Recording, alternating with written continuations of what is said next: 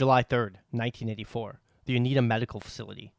New employee Freddy, being shown the ropes, skeletons, and split dogs by his new foreman Freddy, soon discovered the untold zombie story that inspired a classic film, as well as how shoddy military engineering can be, as a toxic resurrection gas, 2,4,5-trioxin, is released from the canister holding it, infecting them, and making the dead rise. Together with their boss Bert, the mortician Ernie, and a team of punks named Spider, Tina, Chuck, Casey, Scuzz, Trash, and Suicide, we will face an army of the smartest, grossest, partyingest, brain-eating living cadavers this world has ever seen.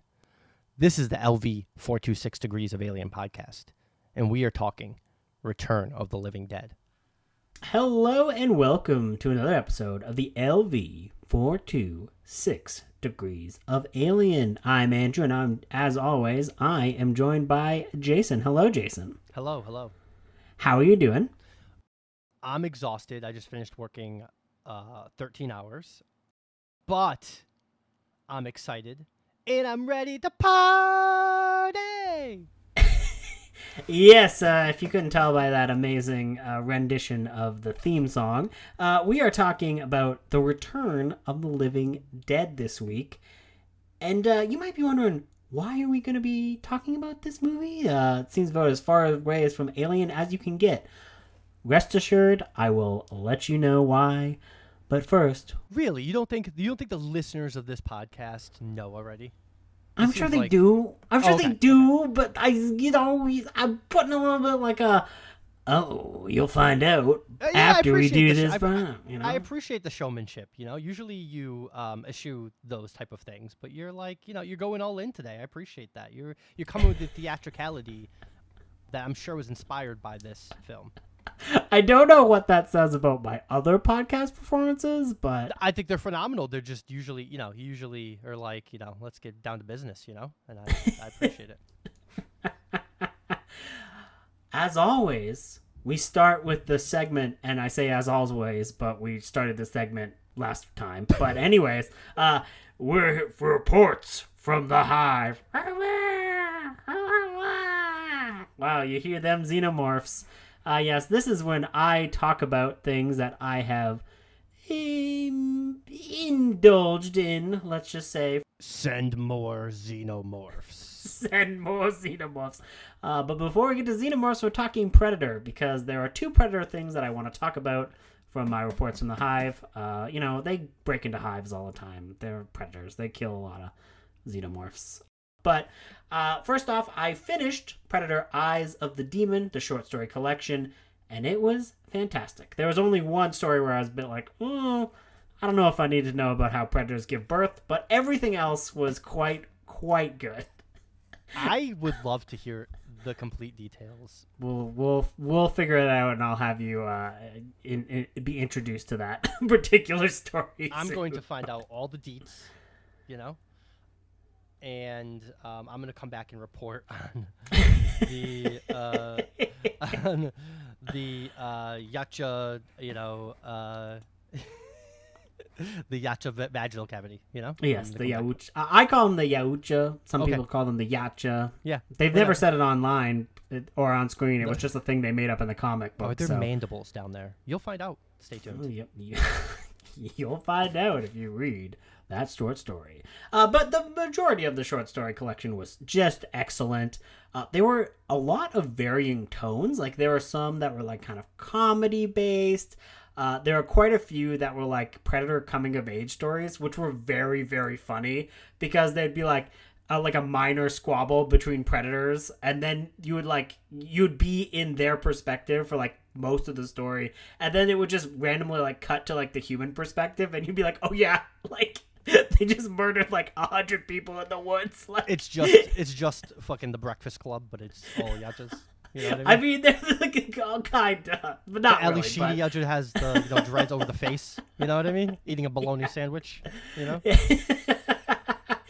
But but it is funny though, because like it'll be a story like that, and then like it'll like flash back to the human perspective, and it's like, They never went into those woods ever again, for it had this realm of death that seeped into the soil from the blood that was spilled that day. And it was just very funny, because, like, it just, like, it'll be like, yeah, no, like, these are still predators. Like, they still murdered, like, a bunch of humans. Right. And there was also like a really amazing short story that was done by the guy who, one of the writers from Phineas and Ferb, believe it or not. I do. That show is very well written, actually. It is. But this was like, this was Ghost Story by Joshua Pruitt, which might have been my favorite of all. And that is basically like, it tells the tale of the Yautja, but they talk about it from like a ghost story perspective, and like it's like kind of a slasher story almost. Oh, I love this. And yeah, no, it's really good. It is a really good story, and it's a very unique way of telling stories about the Predator. So I love that.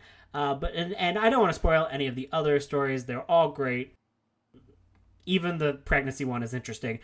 But we will now go on to video games. Yes, video games. Starting off with Predator Hunting Grounds, which is a very, very fun video game.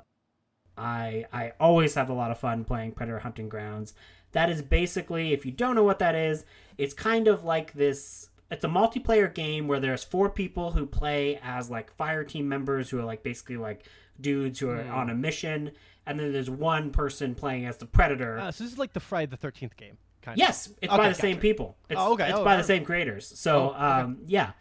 So it is very cool in that regard. And they have they just put out the Bone Mask. So the Bone Mask from Prey is now in the game, which is pretty cool. Yeah. And they brought a new DLC pack, which has this very cool looking Predator called the Bionic Predator.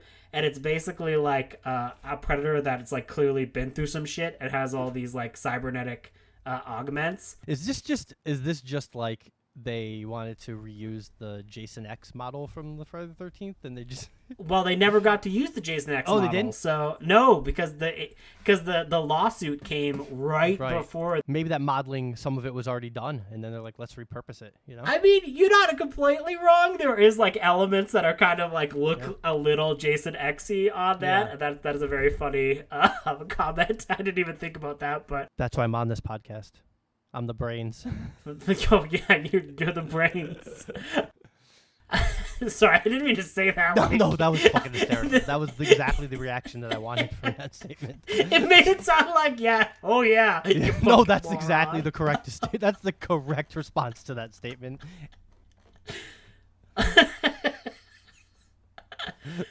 Oh god, I haven't got to play as the Bionic Predator, but I did beat it. Nice. I'm actually not too bad at that game, so it's one of the very few video games that I'm like sort of good at. So gotta hold on that pride, the only pride I have in life.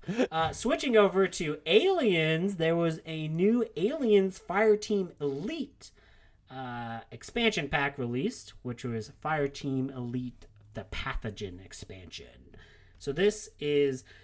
So if you don't know what Aliens Fireteam Elite is, it's basically like a squad-based third-person shooter where you go through a mission with like 3 other people. It's 2 other people. So the squad is 3. So it's you and 2 other people who kind of go through. There's like a campaign mission, and then you can replay it over and over again with like new additions and little things here and there. It's kind of, I guess the easiest like comparison would probably be like Left 4 Dead-ish. Would probably be like a good comparison. Got it. Okay. Yeah. Cool. So they did a new expansion pack, and the new expansion pack, I think it was like it's a very fun expansion pack. I did like everything that I played on it. I just think it's a little short. It's like there's only like 3 missions there, and it wasn't as much as I was hoping. Like I know. In the normal game, there's only like 4 missions, right? So like there's like and each mission had like 3 missions within it. So when you like the way you play the game, it's like a chapter. I guess it's only 1 chapter, and the game itself is 4 chapters, and it is a pretty cool little expansion pack, but it does things that are like so cool that I wish there was just a little bit more. So basically the plot is you're kind of going back into an area that you thought you had cleared out, but oh no, the Xenos are there and they've been infected with the black goo. Oh no! And now they're white xenomorphs. That's basically like this scenario. So they're all these like white mutated xenomorphs. And you kind of go through and like fight them in a few scenarios, and it was very fun. You only really fight the mutant Xenos like in 2 missions though. Like, and the first mission is just more of the xenomorphs and you're just like kind of getting introduced to like the mystery as like, whoa, what's been killing the xenomorphs? Oh my god! It's like, oh my god, super Xenos. The story is the story. Like, it's just goofy, fun stuff.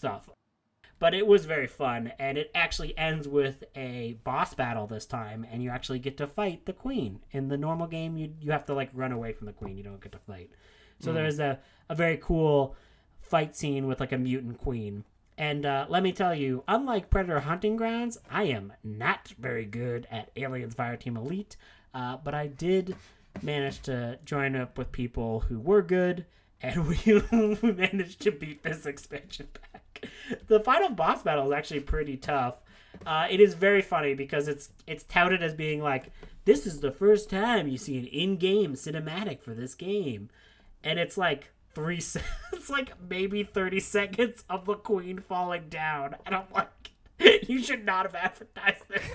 And like, it's just the queen being like, I am dead now, and just like falling on the ground. And I'm like, I don't think you needed that to be a cutscene, but oh. Yeah. And there was a few other cool like additional like costumes and stuff like that. So you have more cosmetics for your guys. So I had a lot of fun with it. I just think it's a little short for what they were asking for. Yeah, especially because I think the original game, I bought this game. I haven't played it yet, but I've had it for a while. It's like $30 or something. And the expansion is like $15, isn't it?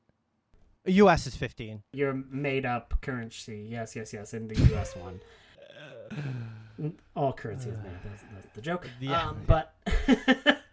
But yeah, like for what the price they were asking for, I was hoping for at least 2 missions. You know what I'm saying? Like at least 2 chapters. Yeah, that seems a little steep for the content. You know, I mean, if you went down like $10 even, 10 US or like 8 or something, that'd probably be totally fine. You know? But yeah, no, I definitely agree. And again, I guess there are more like, if you're a person who is into cosmetic stuff, there is a bunch of cosmetics you unlocked. I don't really care that much about what outfit my character is wearing. Although now my lady, is decked out in the suits from the original Prometheus. So you do care. I do. So what you're telling us is that you just lied to the audience. And you deeply care about what your, pixel doll is dressed in. You know? Hey, whatever. She's cool. Hey, she's got the helmet that they wear in that movie. Yeah, hey, fuck it. Yeah. There are some amazingly ridiculous enemies in this expansion that like got some people kind of mad, but I thought was just like funny.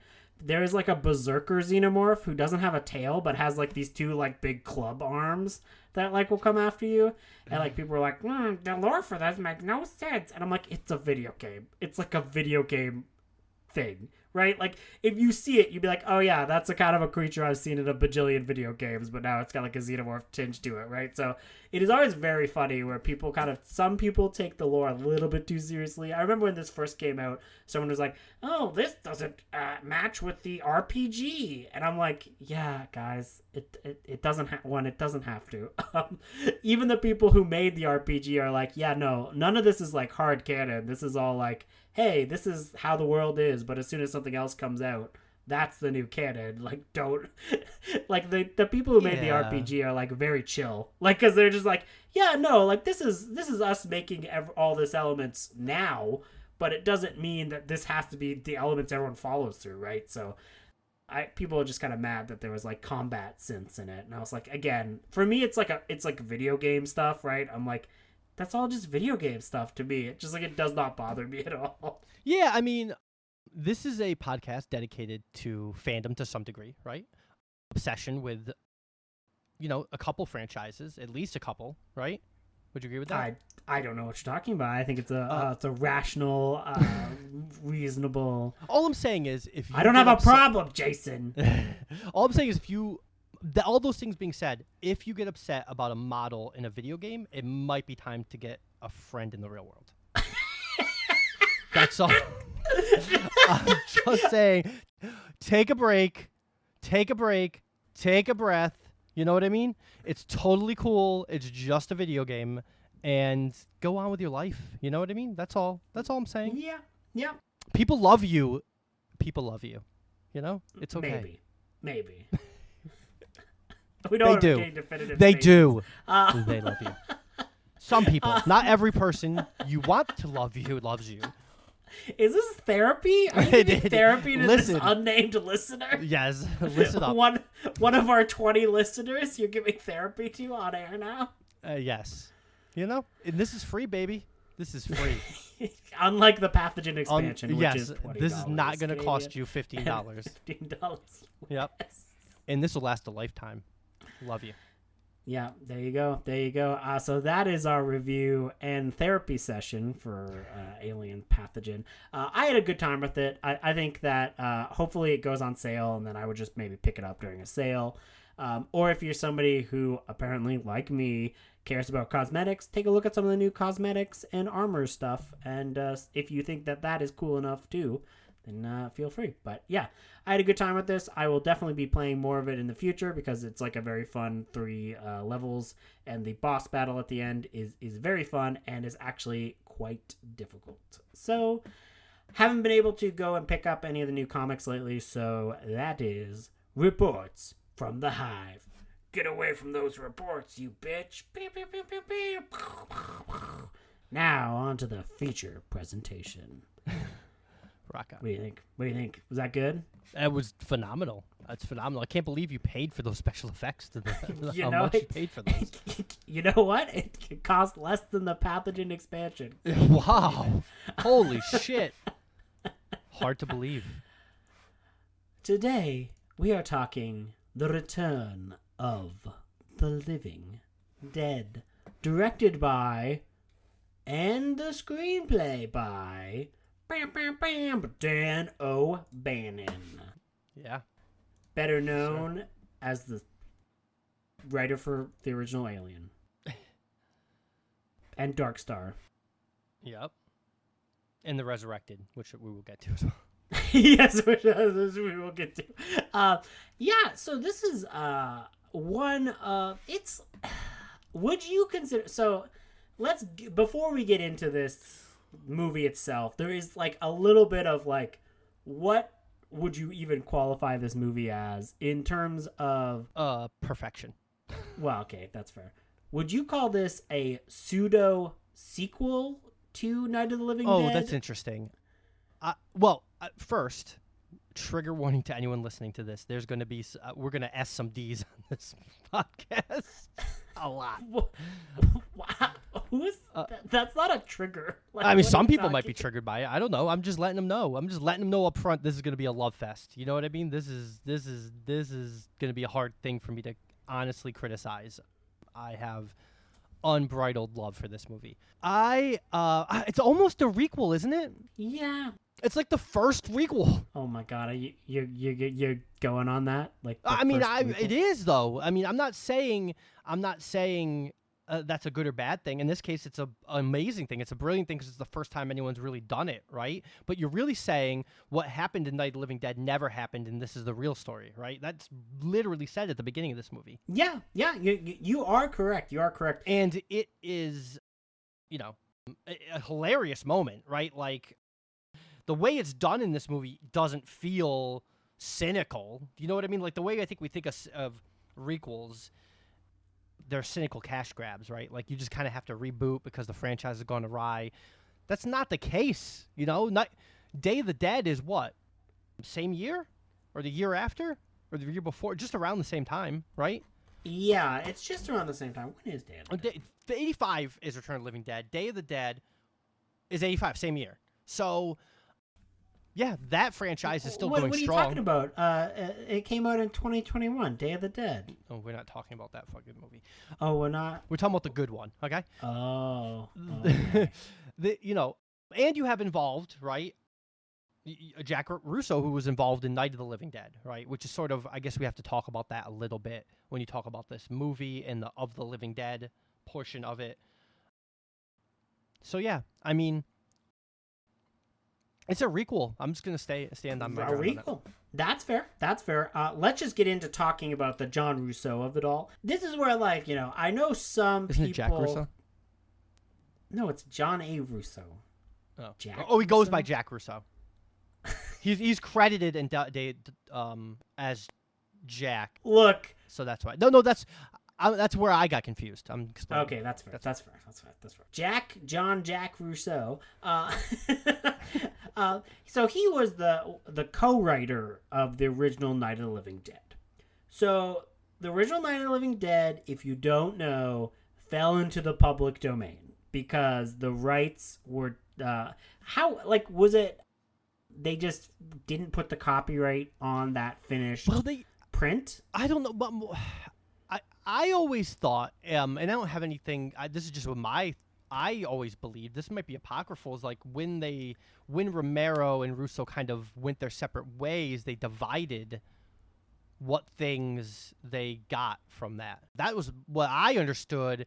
And Romero's like, of the Living Dead, I don't give a shit about that. Like, that doesn't really matter to me. Oh, like the title. Like, I guess the title he didn't really care about. Is sort of what Yeah. that was my understanding, but that could be apocryphal. That's like I've heard through the grapevine, not read anywhere or credited. So that was my understanding, but I could be completely wrong on that.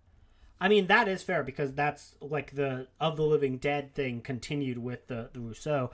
I always thought I didn't realize that it was like a clear split. Like I thought it was just because the original ended up being like public domain because of how the original film was made. Like, because the original Night of the Living Dead is public domain, and that's one of the reasons why if you are ever watching a horror movie, chances are if characters in that movie are watching a horror movie, it's going to be Night of the Living Dead because there's no it's free to use for everyone. Sure. Yeah, so I always thought that was the case, but I think that actually probably makes more sense that there was like an official split. Or it could have been just unspoken, right? Like, I mean, Yeah. Romero's like, Russo, do whatever the fuck you want. You have no talent. It doesn't matter. Well, and also, like, this is 85, right? Like, that's rude, by the way. That's rude. Accurate, though. Romero. Excuse me, in 1976, the man you are insulting, do you know what movie he directed? What movie, Andrew? The Booby Hatch. A scientific genius I take invents it back. equipment that tests the erotic levels of people. Mm-hmm. He sets out to find subjects for his experiments. Directors Rudy Ritchie and John A. Rousseau. Both of the people who are credited with the story behind this movie. But anyways, and yes. Yeah. Yeah, so you're not completely wrong. The Russo actually has like a fairly loved literary career because he has done a few horror novels that are supposedly okay.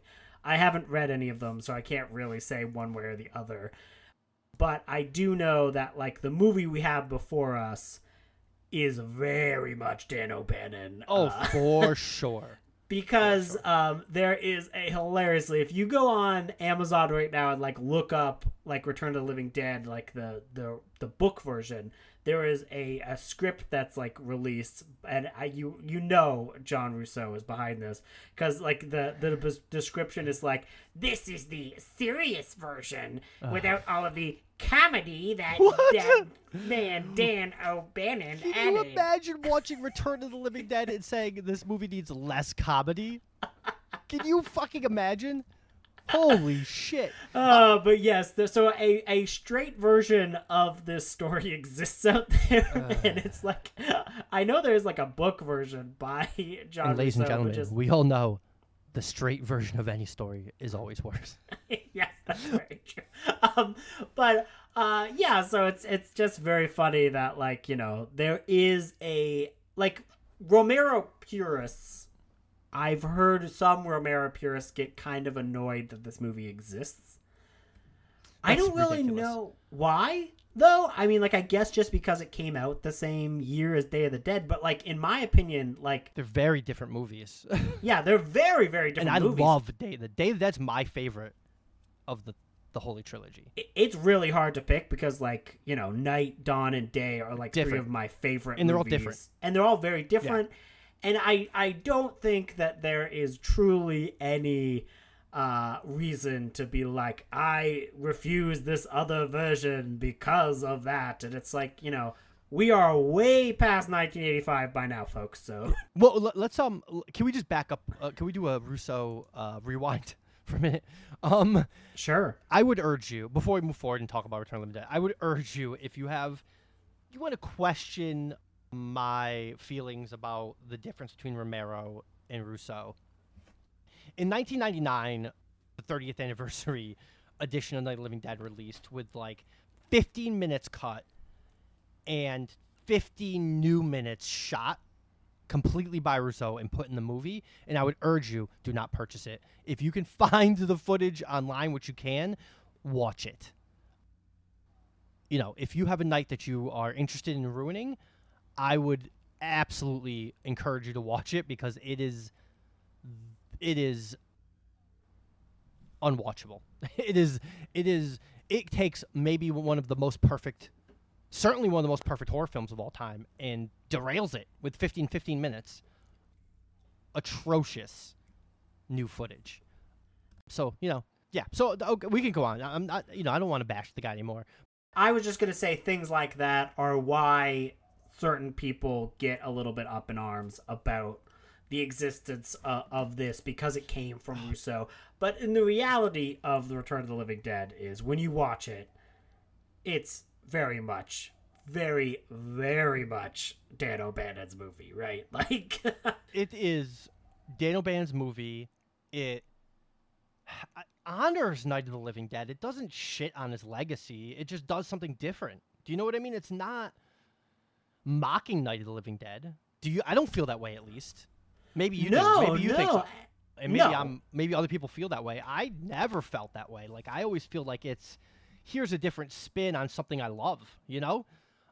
It feels very much honoring that. Here's some differences, right? We're going to do something different. And I know they're required to do some things different, but it's done knowingly. You know, in some ways, this is also like a because of that, it's kind of like a prototype of what Scream is, in the sense that you have characters that know what horror movies are because of that, which makes this film very unique for the time as well. So I just wanted to add that spin, but go ahead. Yeah, no, for sure. Before we really get into the movie, the only other thing I want to talk about is, do you see any of Alien in here? Well, I mean, there is atrocious body horror in this movie. It is grotesque in ways that Alien is. Do you know what I mean? So the body I do see, but I do think it's a very different film, obviously, tonally, everything else, which makes it very is a credit to Dan O'Bannon, right? Because it's tonally completely different and it achieves everything it wants to accomplish the way Alien achieves what it wants to accomplish in a completely different way. So yeah. Yeah, no, that's very true. And it's almost like, so it really is fascinating because yes, this is completely a comedy movie, right? There's a lot of comedy in here. Well, sorry, when I say completely, I'm lying. It's a more comedic movie than most horror movies. Oh, for sure. At the very least, you could say that. It's like a horror comedy. But I would say that the horror elements in here are really scary. Like, I think there is some scary stuff in here. In the way the best horror comedies are, right? Like, the best horror comedies in my mind are horror movies as well as comedy movies. They're not one or the other first necessarily. The comedy is, if you think of something like American Werewolf in London or Fright Night, right? Two of my favorite, or in Scream, right? Three of my favorite. Or even Shaun of the Dead. Shaun of the Dead, right? The horror is never takes a backseat to the comedy, and the comedy comes from the horror to some degree, right? How the characters are interacting in the horror world or universe that they're entrenched in, you know? So yeah, no, go ahead. I'm sorry I cut you off there a little bit, but No, that's fine. No, that gets everything that I really want to talk about anyways, because I just think that there is a lot of the zombies in this movie are a lot more like emotive and like able to communicate much more so than most other like versions of zombies. So you get some like horrifying discussions about them being able to like feel themselves rotting away, and you're like, oh goodness. And some of that stuff is like really creepy, is them just talking about what it feels like to be dead, and like the pain of being dead. Really, I'm just talking about that one scene with like. Well, that scene's great. Yeah, but that scene. Well, that scene is very. I mean, if I were to gather children together, right, who have never seen. No. Listen, hear me out. Don't show them this. I wouldn't show them that. I don't have to show them this. This is my point. If I was to gather children around and say, "What do zombies say?" They would say brains. Right. And that is only from this movie. Right. That's insane. That level of a cultural impact from this movie is already just it's absolutely bonkers. Right. It's really quite crazy that the concept of brains came from this movie, and really from the line from the Tar Man, right? Like it's literally him saying brains. The Tar Man is so fucking cool. But yeah, I mean, but everyone would just think like that's from Night of the Living Dead, right? People who aren't in unbearable horror nerds like us, you know. Actually, the only brains in Return of the Living Dead. Watch a fucking movie. They, you know, That's what you really want. You really bring the kids around to do that. That's what you do. You just want. That's what my kids are like, though. I mean, come on, let's be honest. My 6-year-olds who have watched King Kong. That's. They, you know, that's. But that is, yeah, you're right. The cultural zeitgeist of this film is the argument of the against those Romero fan purists, right? Because this film has a cultural impact that is far beyond its name. Yeah, and it really is just wild to think that like before 1985, if you had like a zombie show up in something, it wasn't saying brains. Wasn't saying anything. No, it wasn't saying anything. Well, that's true too, right? Like it's very funny. Also, these zombies are running. Yeah, and there's no question about it though. Like it's so funny because like I don't even question any parts of that, because you still, oh my goodness, you still get people having these online debates. I know the zombies can run. And it's just like My name is Bill the Incel on the Bloody Disgusting Forum, and I am just sick to death of these zombies that run. Those aren't zombies. No. Yeah. He was not Bill. He would be one of the writers for Bloody Disgusting. Oh shit! Shots fired on this I podcast. have friends who write for Bloody Disgusting. I know. We love you. It's all fun and games. This is bloody and disgusting, though. Let's be fair. This movie fucking is so punk rock. It's amazing. It's so fucking good. And it's very funny because, like, you look at Dan O'Bannon, he doesn't look like a very cool dude, to be fair. He does look like the dude that probably hangs around in just a robe, though, with, like, massage oils around his house. So, like, I can see it. So you're you know saying what I mean? he's Alfred Molina from Boogie Nights? Yes. Like, yes. That's what you think he Yes. is? That's how I pictured Dan O'Bannon. Yes. 100%. He is a Molina. down. You know what I mean? And that there's nothing wrong with being a Molina. Who doesn't want No, to be there a is. Molina? But I just say, like, I was really kind of impressed by this movie for, like, being kind of, like, cool in, like, punk rock stylings. But there's more to it than just being, like, most movies when you do, like, oh, here are your punk rockers, they're just people to, like, be, like, the corpses and, like, to be the ones that are killed. And, like, They do a lot of, like, very funny things in this movie to, like, kind of, like, subvert a lot of the tropes of the punk rock genre. Yes. And it is really one of those things where it just like it's there for like at first it's there for comedy, but they fulfill the ideas that they are doing. So they'll have like a one-off line, but then they don't just kill the character off, so they embody this actual character instead of just being a one-off joke and then dying. You know what I mean? Yeah, a couple things that just occurred to me when we were just talking about this, right? And I just want to touch on what you said because you brought something up originally, right? When you have was it Suicide the punk with the lip ring? The punk. Yes. Yes, I believe so. Oh my god, what a great performance that is.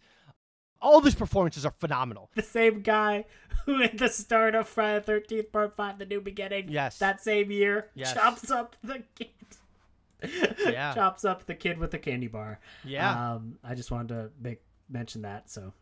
Yeah. Oh my god, he died in that actor, Yeah. Mark Venturini, died on Valentine's Day in 1996, only 35 years old. That's Vic in The New Beginning. So yeah, two iconic performances, I'd say, in some ways. But I think Suicide's, man, in the short time that he gets, he just like subverts. Like he starts by being upset that his friends are just using him for his car.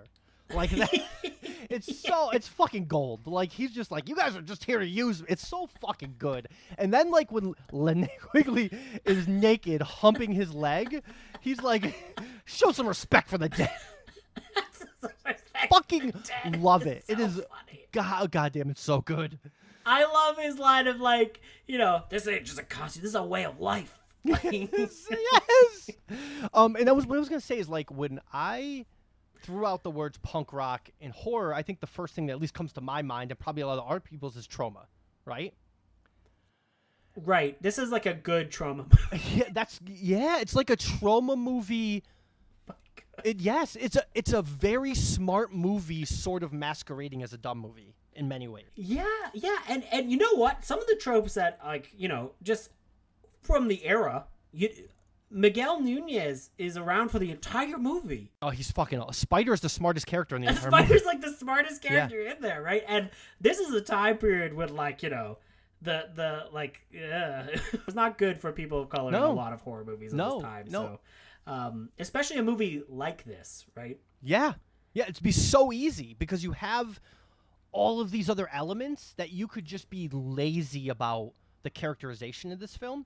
You could easily, like, you have, we'll talk about the disaster of the effects and how it worked out, I'm sure, and all that stuff. But like, you have incredible effects. You could have, and I guess you don't know that when you're writing the script, though, right? This is just a testament to Dan O'Bannon's ability to write characters, I think. And that's one of the strengths, because like, again, like I would think, especially with like the more comedic tone, again, I just find it so amazing how long certain characters survive in this movie after they have their introduction, where I'm like, oh, that person's just like a one-off joke, and then we're done. They're not. And it's like, and it's like, the fact is like, oh no, they're not, they're still around, and like, oh, they're still talking, and oh, they're still having a big impact on the story. I'm like, oh, this is amazing, because it's one of the things, like, for comedy, I always find like the differences between like comedy and like most fiction. I am a person who doesn't like continuity. Like, I just think continuity mostly, unless it's like pre-programmed in, hurts storytelling. What do you mean by that? Like, the idea of like making like a full-fledged movie series and like being like, oh, I have to be in the continuity that the other movies. Yes, I agree with that. Yeah. But one of the things that I think is brilliant with using continuity is comedy. And I think because it always makes it more funny if you have to acknowledge the absurdities that happened before. So watching this reminded me of like one of my favorite TV shows right now, What We Do in the Shadows. Sure. In that like a lot of like ridiculous things happen in that show, and then like 4 seasons later they'll have like a character from that ridiculousness show up, and like they'll like continue it on, like, oh yes, how have you been, and like talk about that. Yeah. But the idea of continuity being great for comedy just in general is something that I think this film really does well, in that like even when characters are zombified, they still have like little elements that are still true to their character, which I Sure. find very fascinating. Because I always think about, the final thing with James Karen as Frank in this movie. It's like super sad, but also hilarious. Where he becomes a zombie and he just kills himself. I say this with 100%.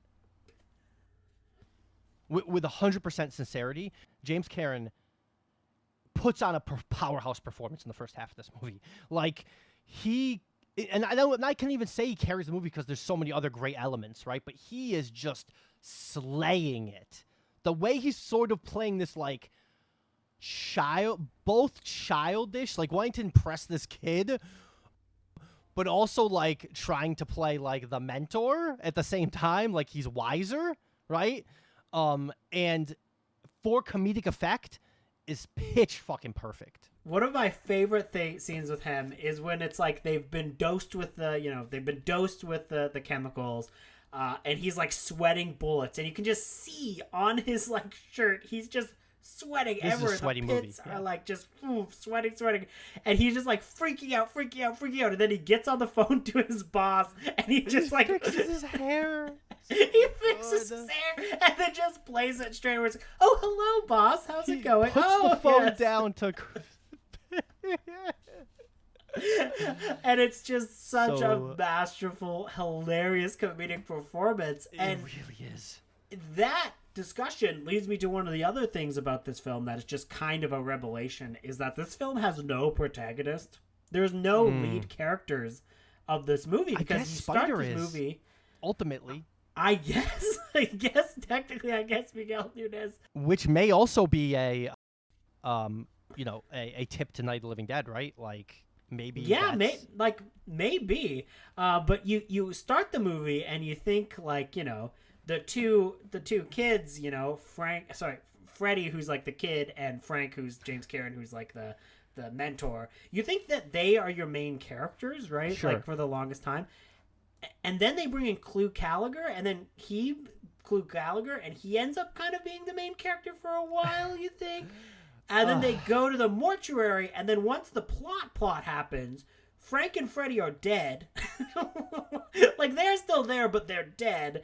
And then there's never any scenes where Clue Gallagher is not in an ensemble piece. Like, he's never on his own, so he's not really the main character either. He comes in after the opening. Our two characters that we started the movie with are dead, but still doing stuff, which is also very funny. But they're no longer driving the plot forward. And it's like the punks become kind of the lead characters, but even them, they're like not in the entire movie itself. One of my favorite moments was early on with the punks, and they're like, "We should call the cops," and they're like, "No, they'll just come beat our ass." Which again is So very funny. funny.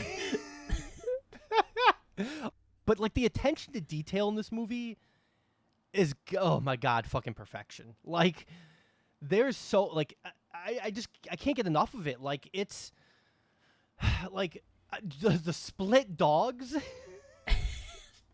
So here's something that I had a question with, that I think is like what the movie is trying to say.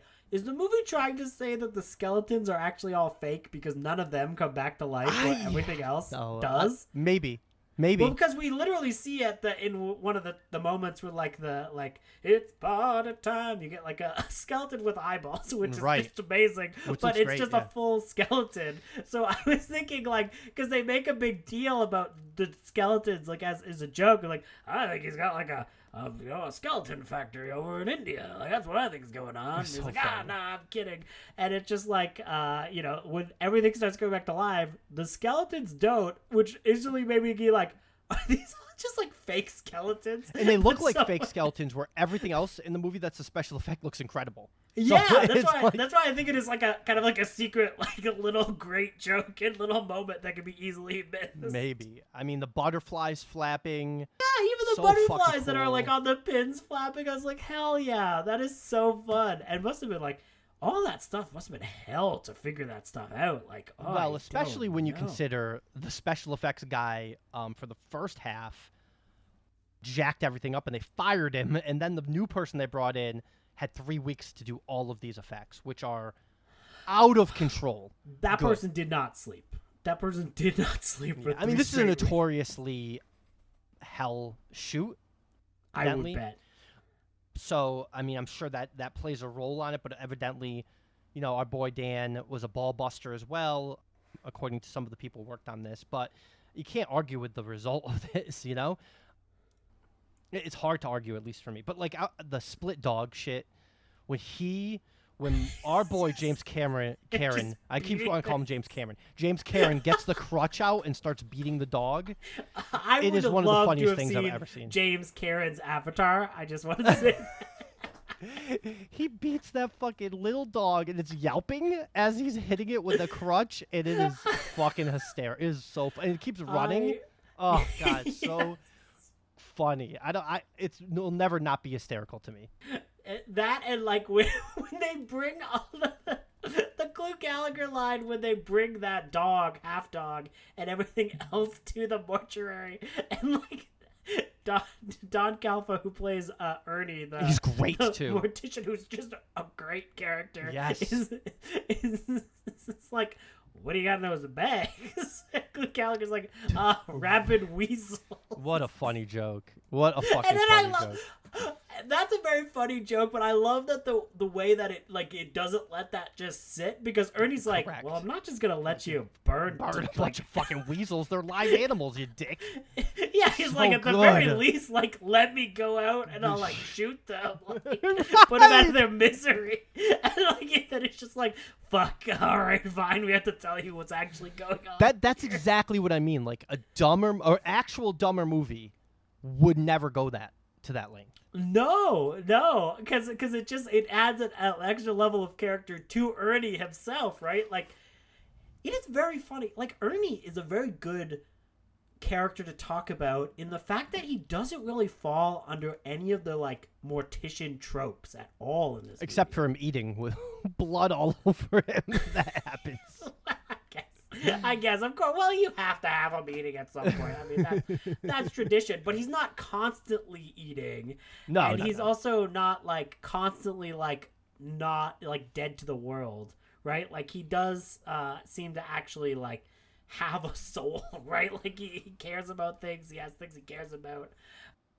And then it's never until he gets his back right up to the wall where he kind of becomes a piece of shit near that ending, where like he's holding Tina like at gunpoint. Well, I think he's thinking I'm gonna kill her before she gets. You know what I mean? Like I think he is trying to I think what he was thinking is that he was gonna try to bargain his way out with her. Oh, brains, maybe. Oh, and, that like, never be occurred like- to me. And be like, Freddy, like, I will shoot her and you will not get to eat this person you love's brains. And, like, because he's really after her brains, right? So, I don't know. Maybe. But the thing is, we don't know because they all Right. get nuked. Another great moment. Which brings us to our next point, is that this movie is very nihilistic. Like, Oh yeah, this is a dark fucking movie. Well, I just want to hit one more point before we move on to that, which is none of the aside from Leonard Cohen's character, none of these which is a joke in and of itself. I know, right? None of these characters are one note, right? Like Right. they're bringing more to the table than you expect, right? And I know, sort of hammering that point home, but I think it's really important because it's just again a testament to like all of these characters you like, so it's capable of doing what you brought up before, which is you don't have to have a single protagonist because like they're all sort of smart, right? They're all likable to some degree. You know, the moment where they burn the bodies, right? You're like, of course that's what he's gonna do. Like that's what I would do in that situation. The fucking up in this movie, the two fuck ups. The first one is, yeah, kind of dumb. Hitting the tank is dumb, but it's Well, a but, fucking like, phenomenal. It's a joke that is worth it. Which is It's this is like the that Army Corps of punchline. Engineers that slaps it and it just fucking falls apart, right? But like that's the entire point of the movie, though. Well, That's yes, of the course, thing. That's of like course, the yeah. that one joke though the whole impotence of the movie, Right. in that everything that you think is keeping us safe is actually what's gonna fuck us over at the Right. end. And burning the body just makes sense. Like, what else are you Yeah. gonna do? Let's render it into ash. To ash, the heart, everything. Is the bones gonna be gone? Yeah, the bones are gonna be like. I do love that like scenario. I'll turn it up hotter so there's no fucking bones. All right, the heart is the one that takes the most. And it's like, well, we can't have just a beating heart. We gotta get rid of that heart. Right. Fine, I'll fucking put it up higher. But when it like goes up into the clouds and starts raining, you're like, motherfucker, I'd be fucked, right? And that leads into the nihilistic part of it, is that nobody survives this and could survive this. So let's go on.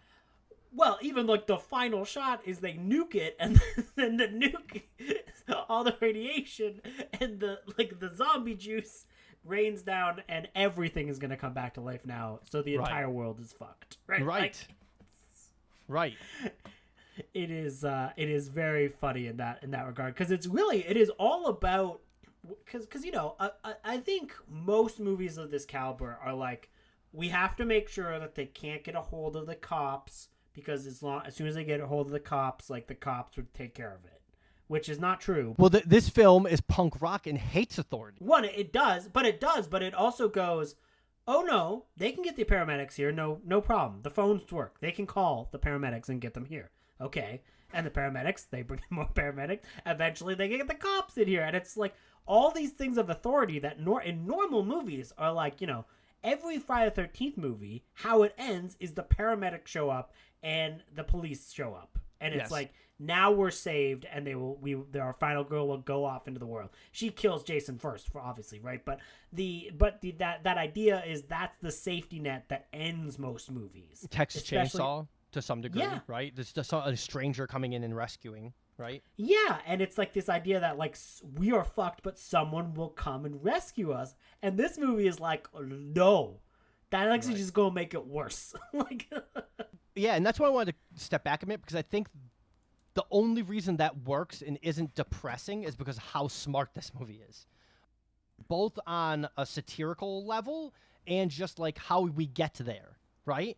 We get there because that's the only thing the characters have left. Like, when they're calling the number on the tank, there's no other option, right? Like, what else are they going to do? They've tried everything else. and again, it's one of those things where I love how they do try everything else, because like I love how it's like, oh, they're in the car now, they're gonna escape and be safe, right? And it's like, nope, they're gonna get fucked over, and also some terrible driving also gets them screwed over. But I do love that idea of like, but- oh, we'll all get in the car and we'll be safe. And it's like, nope, you're not escaping this. Fine, your last option is to call the number on the tin. They just nuke them. I mean, I guess you could argue that they shouldn't have stopped at the other medical building anyways. They should have just kept going and leave. But there's like Spider has like is very reluctant to leave anybody there too, right? Like, there's an element of him like being like, I don't know if I can do this, right? Like, he is a moral panic throughout this movie when it comes to leaving his friend in the chapel. But he's ultimately like, I have to do this. Like, he makes the smart decision, whereas, I think it's Tina does make the dumb decision, but, there's not a lot of time spent on that, right? Like, there's not a lot of time spent on, like, I love my friend so much, I'm not going to do it, I'm going to shoot you, which you see in a lot of lesser zombie movies, in my opinion. Right. And I just think this movie is a tightrope walk. And it hits every element perfectly. The tone, the writing, the horror, the comedy, the characterization. It's just pitch perfect when it comes to those things. The effects. I guess we should talk about the effects, right? Oh, I guess we should talk about the I guess effects. we have to. The Tar Man is probably, Iconic. to me, probably one of the best special effects ever put to screen. Like, that is an amazing effect. It just looks so cool. It's, man, he doesn't get a lot of time, but he leaves an impact. I love that the Tar Man, instead of just like, she locks herself in that cabinet, right? the Tarman like uses creates like a chain. winch to rip down. He doesn't just tear the thing apart. He fucking comes up with a pulley system and a winch to try to rip the doors down. The Tarman is smarter than me. I would not have figured like I would not have made that connection. I couldn't do that. I was like, dang, Tarman, you're smart. This dude's Like, a that's- fucking genius. And He he should be makes- running the world. Do you think the Tarman is they're coming to get you, Barbara guy? I don't know. Like, do you think it's a character from Night of the Living Dead? Oh, that's maybe. supposed to be the Maybe. Tarman. Because I was just curious. Like, I don't know. Because it's like it does seem to be in some kind of like a suit, like ish. It's hard to tell because it's so slimy, but you know, I just. kinda thought This about is a that now, like- remarkably slimy a suit. I know part of it's a puppet, so he's a slimy puppet too. Who doesn't love a slimy puppet?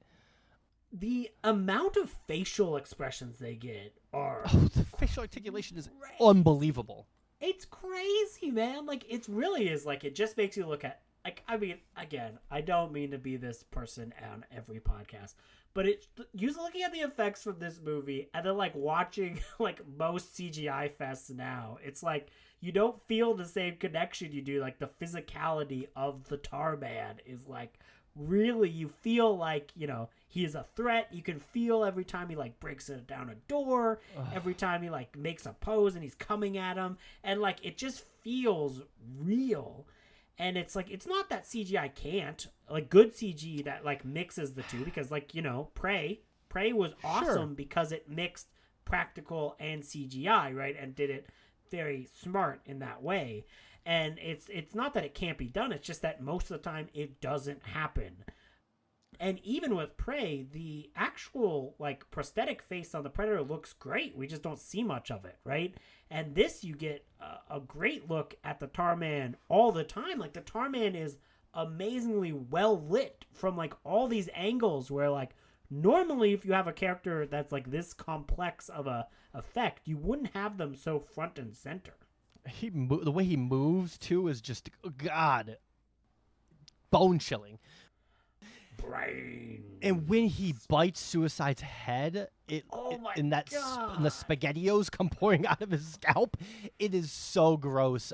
It is so good. It looks amazing. And I know that that's a giant head puppet that they use in that scene, but it just looks fucking great, man. It looks so good. Oh my God, it's so good. And it's again 3 weeks. 3 fucking weeks, Andrew. They got that done because this is a 6-week shoot. Also unbelievable. What? This entire movie was 6 weeks? Yeah, Wow. that's what I've read at least. Maybe somebody there has, but that was my understanding. 6 weeks they got this done. I don't freaking know how you manage that. Oh my goodness.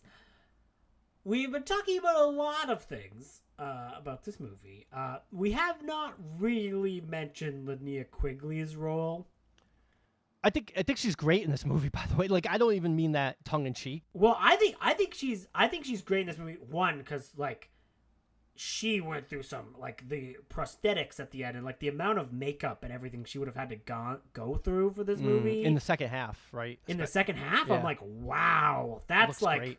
that's asking you to do a lot though. Like no part of your body is not being covered with blue dead paint, is what I'm saying. And I think that this is from Linnea Quigley. I think this is a very tongue-in-cheek role for her. It is. Yeah. Because yeah, it is. in a lot, like, what happened in most of her movies during this time was she was that character, but, like, that was it. She didn't get to do anything else, right? Like, it was just, she was a character who, like, would show her boobs and then die in a lot of these early slasher movies, right? And this is, to me, this seems to be kind of one where she's kind of, like, going along with the joke and, like, actually having fun with it, whereas like there's some earlier movies where I don't think she's having as much fun with the fact that she's like being like it feels a little bit more exploitative, like I don't know, like Silent Night Deadly Night when she's like horribly murdered. Yeah, that like, the antler scene, yeah. and like you know what I mean, like And that's a terribly and I'm a huge fan of that movie actually. But this is a very exploitive movie. It's a very gross movie in some ways. In that way, right? Am I off base on that? That's just my feeling. punish. But yeah, it totally is. I mean, I think she even makes a joke when they get in the car about like being naked or whatever, right? Yeah, and I've never heard her talk about this movie, so like I don't want to say that I'm like putting words in her mouth, right? Yeah, Like, no. So I don't know what her experience was in this. Well, that's just the sense you get watching this movie, that it's fun. You know what I mean? Yeah, Like, and I think it does like mark a point in her career where she kind of got to be kind of more of the powerhouse in these movies, right? Like this is near that time when she, 5 years later, she's releasing her own straight-to-video horror workout tapes, right? Like Linnea Quigley's horror workout. And it seems like this is that point in her career where she was not just the victim anymore. She actually kind of was like a draw to movies. yeah, and I don't know how she feels about this movie. A lot of the people in this movie do not have fond memories of it, so I wouldn't be Right. surprised if she hates having filmed this movie. But I don't think that invalidates what you're saying in terms of what it did for her career, because I know everyone talked about that scene, right? Every dude I know saw this movie 100 times for that scene, Right. Yeah. Yeah. and I think it's so much more than that. Well, because it's a great performance, I think. Like, well, and like It's funny to say, but yes. Well, I don't think it's funny to say at all. I mean, I think, you have all these people fully clothed and like you are expected to do a full performance with nothing to yeah. shield yourself behind, Yeah. right? Like I think it's like incredibly hard to Well, do they're all like, a scene and acting like that. grab a torch. She's getting naked. Get around her. And he had this like amazing stupid dance sequence that's very funny. Oh, it rules. And I just think like in most movies they would have that moment and then next scene she would have like all of her clothes back on, right? Like I think that's, and like this movie it seems to be like Stuck naked. yeah, it seems to be one of those things of like, okay, but what would happen if you just kind of got stuck that way, like throughout the rest of the movie? And like I think that's where like a lot of these funny moments come from, where she's basically like, "Fuck, I should it's not have really done this." It's really funny to me because when I was a teenager, obviously Linnea Quigley's an incredibly beautiful woman, Right. stunning, right? And obviously, I found found it titillating when I was a teenager. But now I find it more funny than I find it titillating. Like when I watched it, I wasn't really that turned on. Was it gonna ask? But you know what? I don't need to know, Jason. No, I'm just. I mean, I know. I'm kidding. I'm just saying. Like, I just didn't find it that titillating in a weird way because it's so much funnier than it is that to me. Well, it just feels very tongue in cheek. Yeah, right? Like yeah. it's yeah. So it's interesting. It's interesting in that regard. And again, like it is a performance because it's very funny. Because like there's that scene where she's like, Well, she's so over like, the top. I mean, her first Yeah. sentence, I think, is like, what would you ever think? Do you ever think about being murdered? I think about old men eating me. And that's what happens to her. Fits in to the her, of movie. course. Yeah, it's very much like Cabin in the Woods when he gets eaten by the fucking mermaid, right? Like, Right, exactly. Well, it is almost exactly like that Yeah. scene where she's like, and then she gets eaten by old men who like eat her alive. and her delivery of those lines are impeccable. Oh, Like, great! Like I think that's what I mean. Like it's she plays it dead seriously, and that's what makes it so funny. Yeah. And like it's not easy to do a performance like that where you are stripped bare and have to like still be like a character as well. And I think that's one of the big strengths of this movie. You know what's very funny is that I think one of the main characters we were talking about, Freddy, obviously, one of the lead characters we're introduced to at the beginning, sure. Tom Matthews. I have seen Friday the 13th Part 6 a bajillion times, Mm-hmm. but Tommy Jervis never comes into my head while watching this movie, which I just think is very impressive. I mean- because I had watched Friday the 13th Part 6, which came out the next year and has kind of a similar tone to this movie in a lot of ways, now that I think about it, but from a more specific tackling of it on a franchise level. But I don't think of him, like, I just think he's, like, great in this movie, and what he does in this movie, I'm never thinking about him in other movies where, other actors, that's not the case. And Friday the 13th Part 6 is like my favorite Friday the 13th movie, and I watch it all the time. It's so, great. Like, it's Yeah. very funny that. You know what, though? I just don't. Even so, right? And 6 is a. You gonna insult him? No. Tom Matthews. No, I just don't think of him as Tommy Jarvis. Like I always picture, you know, Corey as. Oh no! You picture the now super religious guy from Part 5. We know. No, I don't. I never picture Corey. I always picture him. I actually think 6 is a superior film. Like I just think it's a great film. One of my favorite 13th films, maybe my favorite. It's just I don't think of him as Tommy Jarvis for whatever reason. And I don't think he's even bad in that movie. I don't even think he's bad. And he's great in this movie. He's great when he turns into the zombie. He is fucking horrifying, man. He's scary. Yeah, and he's got like the makeup on him where he's like. Well, they pour the acid in his face. Yeah. Yeah, they poured the acid in his face, and he's like no more eyes, and now he's just like this horrifying performance. Tina.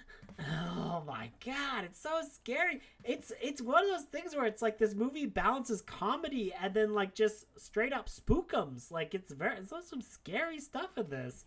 Spookums. I don't know. It's good. Seemed like a good term. I don't have a bad thing to say about this movie.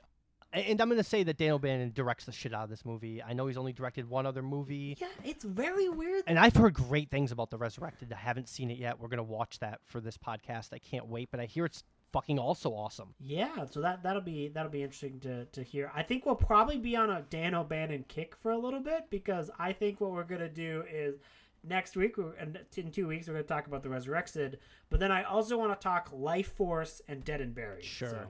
I have not seen Dead and Buried, so I'm looking forward to it. You've never seen Dead and Buried? Nope. I've had it on my list forever, so I'm very excited. And when you told me we're going to be watching it, I'm going to wait to watch it first time, fresh. I've got the novelization. Maybe I'll read the novelization. I hear it's great. I hear it's phenomenal, so I can't wait to watch it. But yeah, it just this is the greatest movie to start off on a Dan O'Bannon kick. This is the greatest movie to start off doing anything. Like it's just a fucking great movie. Like I took a lunch at work and was like, I'm gonna go watch Return of the Living Dead and then come back to work. Like, and it was perfect, pitch perfect. I ate my lunch and watched this movie. Amazing. I think that. I don't often, when I'm watching movies nowadays, wish I was watching it with a crowd or like have. This would be so good in a crowded movie theater. Yeah, you know what I'm saying? Like this, like if I was ever hosting like an all-night movie-thon, like this has to be like smack dab in the middle, get everyone's spirits up, and like let's get this party started. This is a movie I would love to see with a crowd, and I don't say that often because I don't like crowds or people. Well, movies like this, like pitch perfect comedy horror films like this, are made for crowds, right? Because the reaction, like this Reanimator, right? Yes, which we saw in the theater. And it's fucking so good. Like it's so much fun, right? Because it's I was too drunk to talk about what I thought of that experience, but that's a very similar movie to this, right? Like it is very. Yeah, I was thinking about watching it right after this because I was thinking like I was trying to do like a double feature of that. Because, be a good one for this. Yeah, like the Reanimator. I just think this is better than Reanimator. I mean, it's not that far off, though. Like, Reanimator's a fucking solid-ass movie, especially Jeffrey Combs' performance. I think Reanimator is a good movie. Okay. It's not my favorite, but yeah, it's. I think it's a good movie, and I enjoy it quite a bit. I just think that, like, the Barbara Crampton stuff in that actually feels exploitative. You know what I'm saying? Like, it feels gross. There's a grossness to watching that movie where like even though there's like a similar amount of TNA in this movie, I didn't feel gross while watching it. So, you know what I'm saying? So you're just mad that they throw a cat in Reanimator, really, is what that boils down to. Yeah, of course. The cat treatment is they like beat up like a half a dog in this movie, and I'm like, cool. Do that. The dog's already split. Yeah, dog. They just have a fucking shelf of split dogs. What are they doing with those split dogs? Are they just sending them? It's so fucked up that they're real because I'm like, why wouldn't you just make them a model? Like that's so fucked up. Split dogs. Oh god. There's also like so many little gags in this movie. If you look, there's like an eye in the office. There is what looks like a optometrist sign, like the letters, but it Yeah. spells out Bert is a slave driver and is a cheap piece of shit or something like that. And it's so fucking good. That's so good. My favorite delivery has to be when they're like, you gotta hit his head, Bert. You gotta hit him in the brain, Bert. Oh, God. And he's like the pick is literally through his head and it's in the zombie's head and like sticking up to the ground. It's like, I'm pretty sure I hit the head. Like I clearly hit the brain. Do you mean the movie lied to us? Very self-aware moment. We don't get zombies like this too often. Like I think it's like the way zombies are portrayed in this film seems pretty original to it. Yes. And isn't really emulated much, which I'm kind of surprised by, other than the brains part, right? Like I think And the running, brains- I guess, comes later, right? Well, and the running comes later on, but Even when when other films, lesser films, mimic this film with the brains, the zombies are still stupid. These zombies are smart. right. They're smart might be an overstatement. They're crafty, right? Like they are thinking through what they're doing. They're not in that way. Like I guess Land of the Dead sort of does that too, right? But that's more of a social Send commentary. more cops. Yeah. But obviously that's a very different movie. But I'm just saying, Yeah. like this movie, they're So I didn't mean to send cut you off with my no, you're fine. reading of lines. Send more cops, right? Like obviously the famous, hilarious line, right? So Land of the Dead is it's different type of it's different. It's them relearning how to do Yeah, things. Right? yeah, of course, yeah. Versus this, I want to say that line, the "Send more cops" line. I always thought that was like a zombie like film usher. Like I didn't realize that was supposed to be like a Confederate general zombie. Like I just didn't realize that. I just thought he kind of looks like to me he just looked like an usher from like a film, and I thought they just like buried a film usher in the...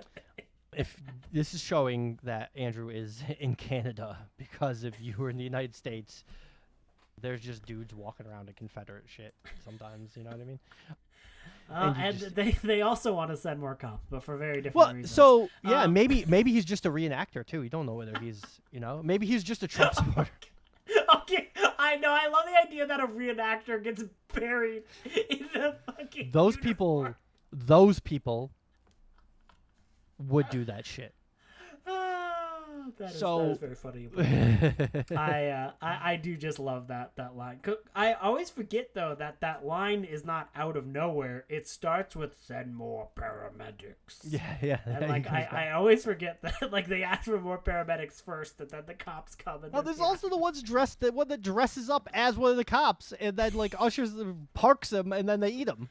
I thought that was that So cop good. became a zombie. Maybe I don't know. It's Maybe hard to tell. It's hard to tell. it doesn't matter. What It matters doesn't matter. It's all fun and just a blast. It's just very. Well, what I funny mean how is there's, that like- either way, they're smart. They know. Yeah. They know. They're willing to trick people, right? Well, and they hide, and that's the scariest part, right? Because like when the the paramedics show up, the second paramedics show up, they're like, "Oh, what's going on here?" There's like nobody here, and like one of our guys on the ground, and then they go to look at what happened to him, and then they all come out of nowhere from the sides, and then just like swarm them. Rules, man. It's so. It rules, but it's also fucking scary as fuck. Like it's. I scary. know. Those of you who are listening, we've been all over the place talking about this movie, but I just get so giddy about it. Like I'm like a fucking 15-year-old seeing a movie for the first time. Every time I watch this movie, like I just think it's pure it's the creative elements of this movie are just inspiring too. In ways that even I think quote unquote more serious, quote unquote better movies don't spark my imagination the way this movie does, you know? Yeah, I mean, this is not a film. This is technically a cult classic, right? I think. Right. But this is a critically beloved movie, though, too. Like, critics love this movie of every level. I think it is. I don't know if I just don't think people talk about this as more like it's very don't know odd why. because I'm not really sure why, and I don't know why there aren't more like merch for this movie because like you always see the classic and the amazing Dawn of the Dead poster everywhere has like shirts Great poster. and everything, and it's a great poster. So I'm not trying to decry I have a that. Day of the Dead shirt with the hands coming out of the wall. That's an iconic image too. You see that all over the place. Yeah, and I just don't see too much Return of the Living Dead merch. I'm gonna get on that. I think the sequels really hurt this movie to some degree. So we okay, could so talk that's about that. something that's interesting to chat about, just because you just brought it up right now. Let's talk about how this is the start of a franchise, which is like it's not, because like the next movie is basically like a remake, but it switches things around a little bit. I think Return of the Living Dead 2 is a fun movie. It's okay. I think 3 is better actually, but they're 3 all is the more loved one. Yeah. I have some issues with 3, I've but I think it's issues with 2 too. Like I have issues with all right. everything after 1, right? Like no issues with Yeah. 1, and the 4th one is abomination. I've never watched past it, and I never plan to. Don't bother. I just never. Okay, those movies, like the sequels to this, because this became a franchise with like 8 entries. Oh my god! Is there really that many? I thought there was only 4. But maybe you're right. No. Holy shit! I gotta get on that and just watch all of these. Just Well, to say I did. So I didn't know. there are. Return there are Living only Dead 5, Rave to the Grave. Yeah, sorry, there are only 5. So I thought that there was like, I thought the Necropolis and Rave to the Grave were like 7 and 8, but those 2 movies were so cheap and so hated by everyone for good reason. I've never seen them, but I just hear Necropolis they're is very bad. trash. But you could literally, there was like an eBay listings for, hey, I own the rights to these films. Give me like $5,000 and you can have the rights to both of these films. And like everything in regards to that. So like the franchise is like, this is not a franchise that is good. This is a movie that is good, that has a wild and very bad franchise.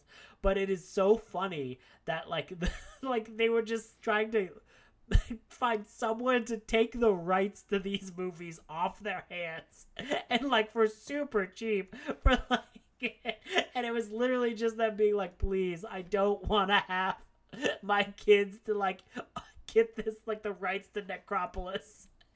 How much do they want for it? It was like, I swear, it was like only a few $1,000. Like it really was not All much. 20 of you, if you send us $5, we will go out and buy Necropolis, the rights to Necropolis, and we're gonna remake it. Okay? Okay. For $5,000, we're also gonna remake it. It's probably a bigger budget than the original movie.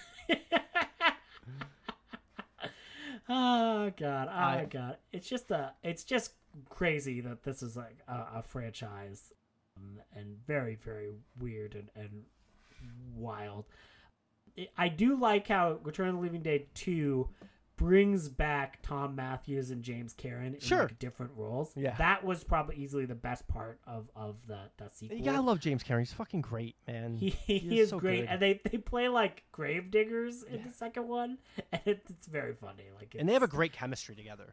yeah, it's very surprising. Like, honestly, like, you could have had like an Abbott and Costello thing with them if you kept partnering them up as like a duo, because I think you could have done more with them as a duo than they did, because I think they only had those 2 movies together. But He's also in one of my childhood favorite films, Invaders from Mars. I think it's Toby Hooper, is it? that's Toby Hooper. Yeah. Invaders from Mars, though, is also written by Dan O'Bannon. Yes, he sure is. And that's a lot of fun, that movie. We should slide that in. If we can. We can, yeah. Okay. And we will. But with James Cameron, I keep calling him James Cameron. James Cameron, when James Cameron directed Terminator 2, when he's like recounting... I would love to see James Cameron's Terminator 2. Be fucking awesome. He only would have made one of those fucking Avatar movies, I tell you that. Oh, God, because he's dead. When he's retelling the story of Night of the Living Dead and he does that face with the fucking tongue sticking out, I can never get enough of it. I can never get enough of it. Yes. As you can tell, we are big fans of this movie. It's and fucking. we are If just... you listen to all of this and haven't seen this movie, what are you doing? Like this movie, we couldn't spoil this movie. It's just too good. No, and it's very funny because I'm not really a person who will quote lines from movies often. Like that's not really a thing that I do as like a, some people that's half their personality. But this movie's just so quotable you can't help it. Like it's this and 50 Shades are the two movies that you quote all the time, right?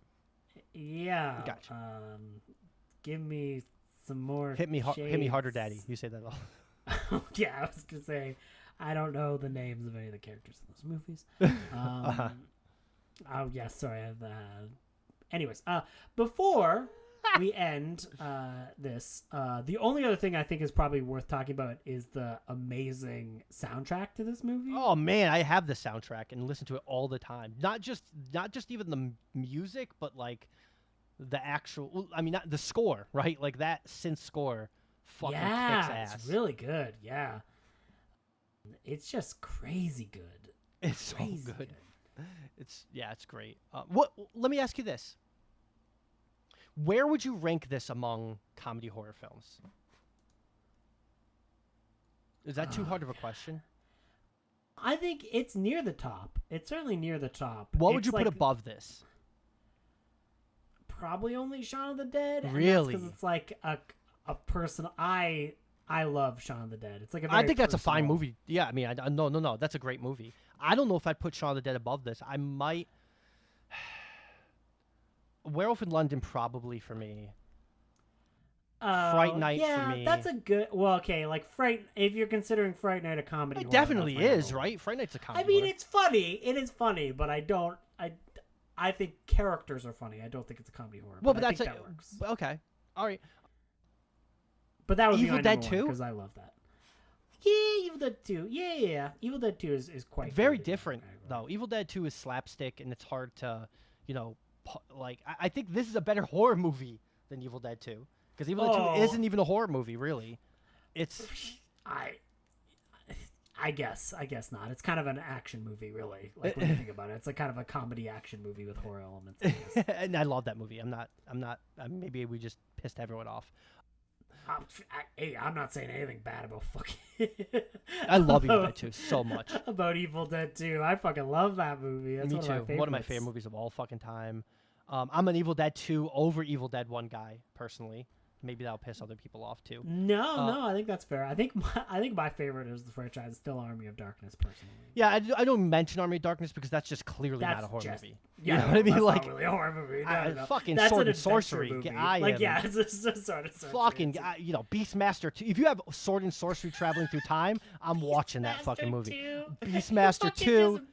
Beastmaster The 2. fucking Masters of the Universe movie with that troll playing the power glove or whatever the fuck happens in that movie.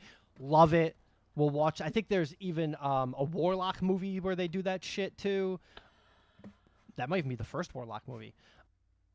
Love that shit. You give me a Sword and Sorcery through time movie, fuck yeah. So obviously, I'm all in on one of the best of those. Army of Darkness. But yeah.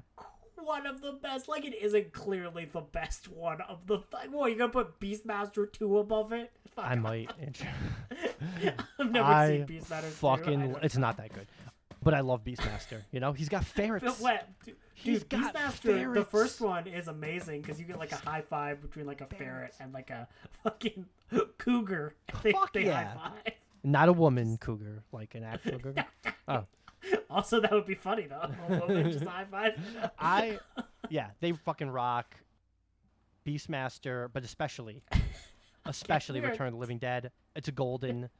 It'll never go bad. It'll never, always down to party, and fucking punk rock forever. I guess that ends the episode. I hope you enjoy. Yeah, punk rock forever. Pretty much ends the episode. Yeah, baby. Watch this movie. Fuck clearly. Yeah. Goodbye. Thank you for listening to the LV 426 Degrees of Alien podcast. please give us a review on whichever platform you use to find us. If you have any recommendations, comments, complaints, or angry outbursts, go ahead and send them to roebuck.andrew@gmail.com. That's roebuck.andrew@gmail.com. Thanks for listening, and have a wonderful night.